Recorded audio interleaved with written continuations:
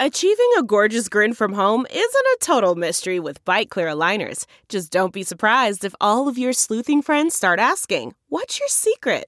Begin by ordering your at-home impression kit today for only $14.95.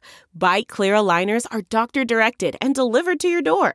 Treatment costs thousands less than braces. Plus, they offer flexible financing, accept eligible insurance, and you can pay with your HSA FSA. Get 80% off your impression kit when you use code WONDERY at Byte.com. That's BYTE.com. Start your confidence journey today with Byte.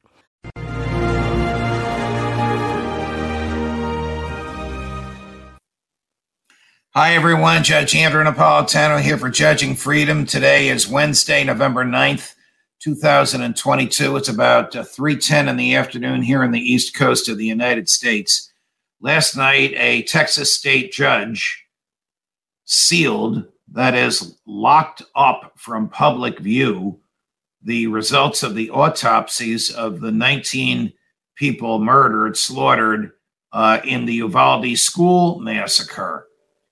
She did this at the request of the local district attorney, the county prosecutor, because the county prosecutor filed an application before this judge saying, "We are contemplating," are you ready for this? "Criminal charges." Didn't say against whom, but of course the murderer is dead. The only criminal charges could possibly be against school or police officials. But the judge accepted this application. There was nobody to challenge it. I would imagine that the press will challenge it.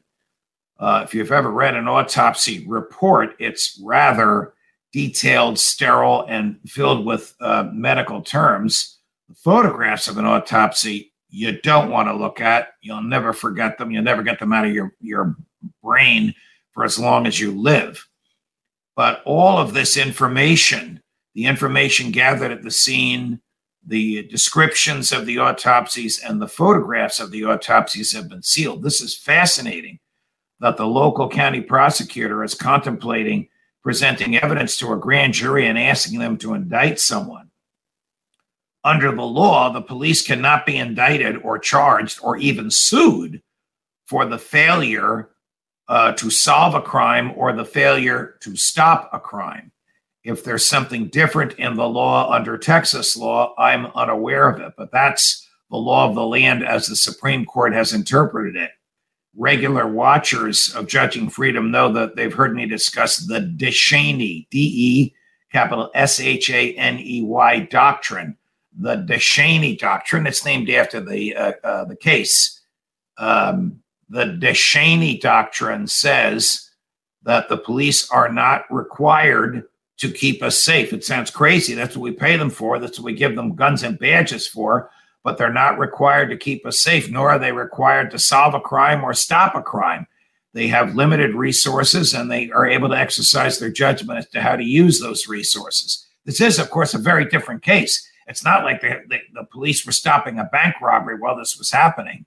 376 cops, local, state, and federal, were inside and outside that school for 45 minutes before they did anything to stop this. Is that a crime? I don't know, but I guess we're going to find out.